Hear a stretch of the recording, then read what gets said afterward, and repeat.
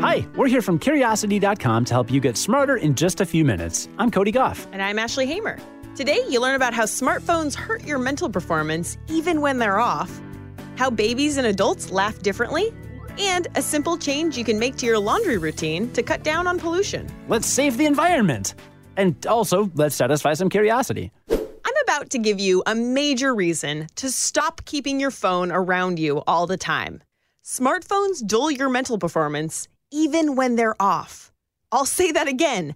Your smartphone takes a cognitive toll just by being in the room with you. It doesn't even need to be powered on to do it.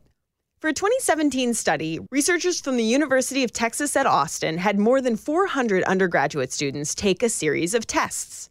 The tests were designed to measure their cognitive capacity, and the students either kept their phones in their pocket, face down on their desk, or in another room. And the students with their phones in another room performed significantly better than those with their phones near them. The researchers did the same experiment again, but this time, half of the participants turned off their phones. But there was no difference in performance between having a phone turned on and turned off. Just the presence of it was enough to fog their brains. Okay, but we all know smartphones are a little addictive, right? So it might seem pretty daunting to just stop keeping your phone on you, right? To help with that, experts recommend a few different ways to cut back and give yourself a little digital detox.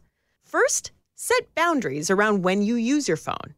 Make a rule that you don't check your phone when you're in bed, or you don't bring your phone to the dinner table.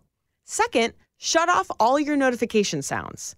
When you do that, you get to check your phone when you want to, not when your phone tells you to.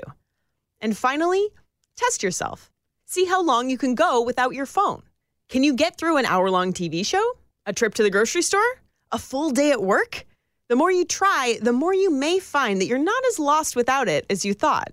I've noticed a major difference in my life when I don't have my phone on me. When I get home now, I stick my phone in my bedroom and then I go out in the living room and talk to my wife and actually spend time with her. And like legit, if the phone is even like, if I just throw it on the couch and it's in the same room, I notice I'm not as present. It's really bad. One other major pro tip that you can definitely implement, Ashley, because we both have Pixel phones, is do not disturb mode. Yeah, I always just end up turning it off. That's good too. No, turning off the do not disturb mode. Oh, really? Because I have it set to go on at like 10 p.m. And then I'll just pick it up and turn it off and be like, oh, what notifications have I missed? Well, it told me to stop looking at notifications. See, when I go out with friends and I put on Do Not Disturb mode, then let's say you're having that conversation with friends and the inevitable topic of something comes up and you're like, what was that actor's name again? Or what was that thing that happened? And then you end up pulling out your phone to search online to look for a fact, right? Well, then when you do that, you look at your phone and all of a sudden you have a Twitter notification or you have text messages and then you just fall down this rabbit hole and then you put your phone away and you don't even remember why you took it out in the first place.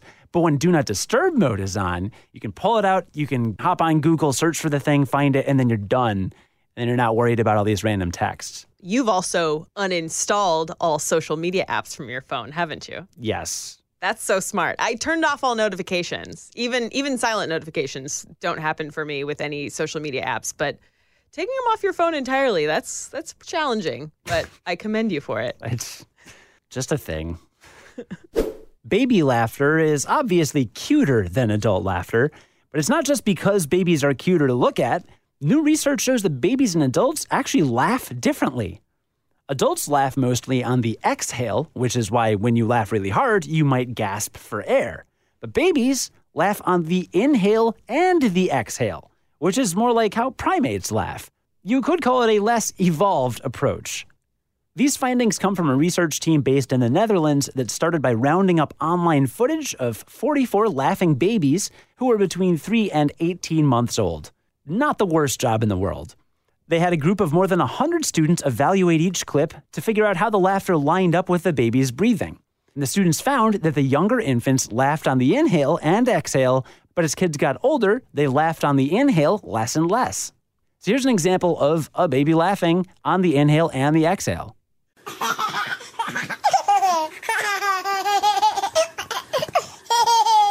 And here's an older one.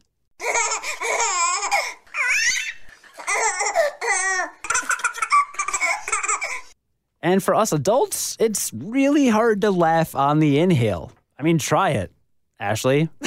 I don't think I can force my laughter. Yeah, it's all on the exhale. Yeah, there's nothing. I can't do it. I can't do it.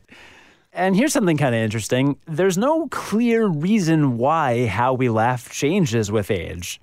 The researchers say it could be that our laughter has something to do with what we're laughing at. Babies laugh more at physical humor like tickling and peekaboo, while adults laugh more about social norms and cultural taboos. It could also be that we gain more vocal control as we age. So now researchers plan to look into how babies breathe while they make other sounds to find out whether this phenomenon is specific to laughter. For now, though, we should probably all stay humble. I mean, we used to laugh like monkeys. Not that there's anything wrong with monkeys, for the primatologists listening. No. I know you're out there.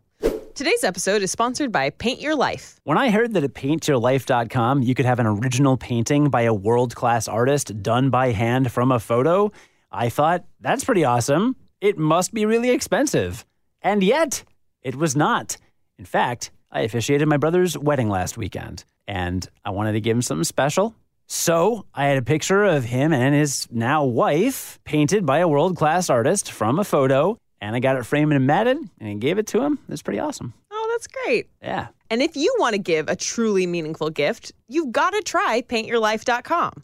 You can have an original painting of yourself, your children, family, a special place, or a cherished pet at a price you can afford from paintyourlife.com. It makes the perfect gift for birthdays and anniversaries, or just send an artist that baby photo so you can immortalize the time when your children were so young they laughed on the inhale.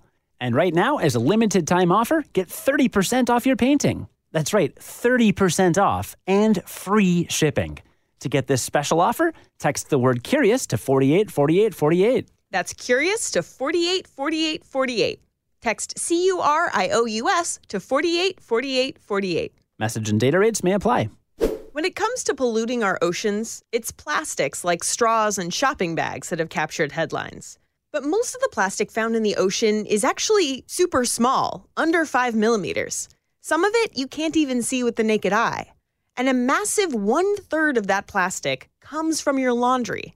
That's right, thousands of tiny microplastics are released from fabric every time you wash a load. Now, new research published in Environmental Science and Technology sheds light on how we can cut down on that laundry day pollution. While it was previously thought that the washing machine's agitation was the main cause of clothes shedding fiber, the new study found that the culprit actually comes down to the volume of water used during a wash cycle.